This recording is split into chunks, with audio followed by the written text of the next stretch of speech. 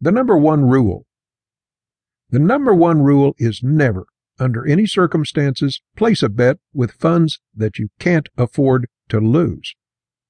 Regardless of what you, the media, the fans, the UFC think is going to happen, there's a chance that you are going to lose.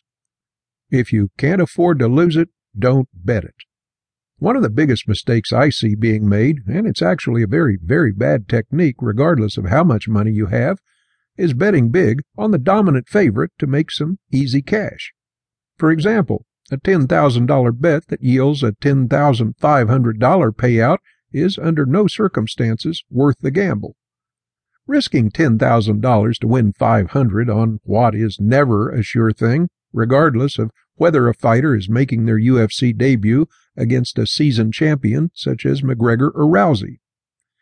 We'll delve into strategies later in this book, but like any bet, there's a level of risk involved, which must be exceeded with the potential payout. Don't risk for minimal reward. Don't allow emotion to play into your betting. Don't bet money you can't afford to lose.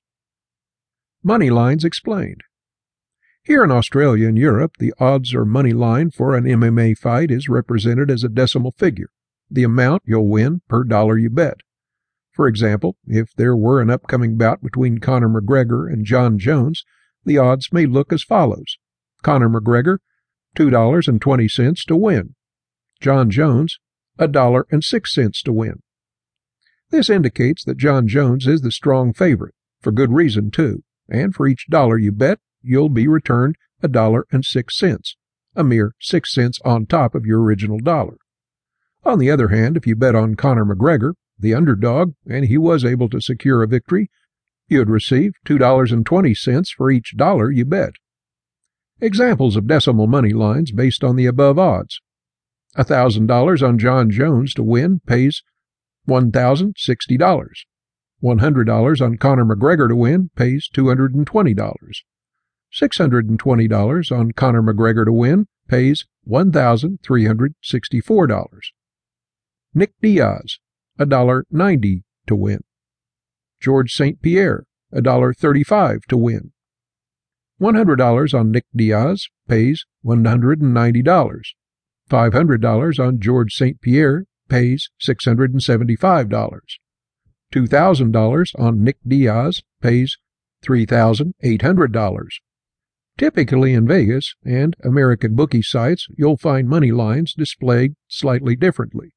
In this format, the money line indicates the amount you'll need to bet in order to win $100. Utilizing the same matchups and odds above, these would be displayed as follows. Conor McGregor plus 120 to win. That is, you'll win $120 by placing a bet of $100. Jon Jones minus $1,666 to win.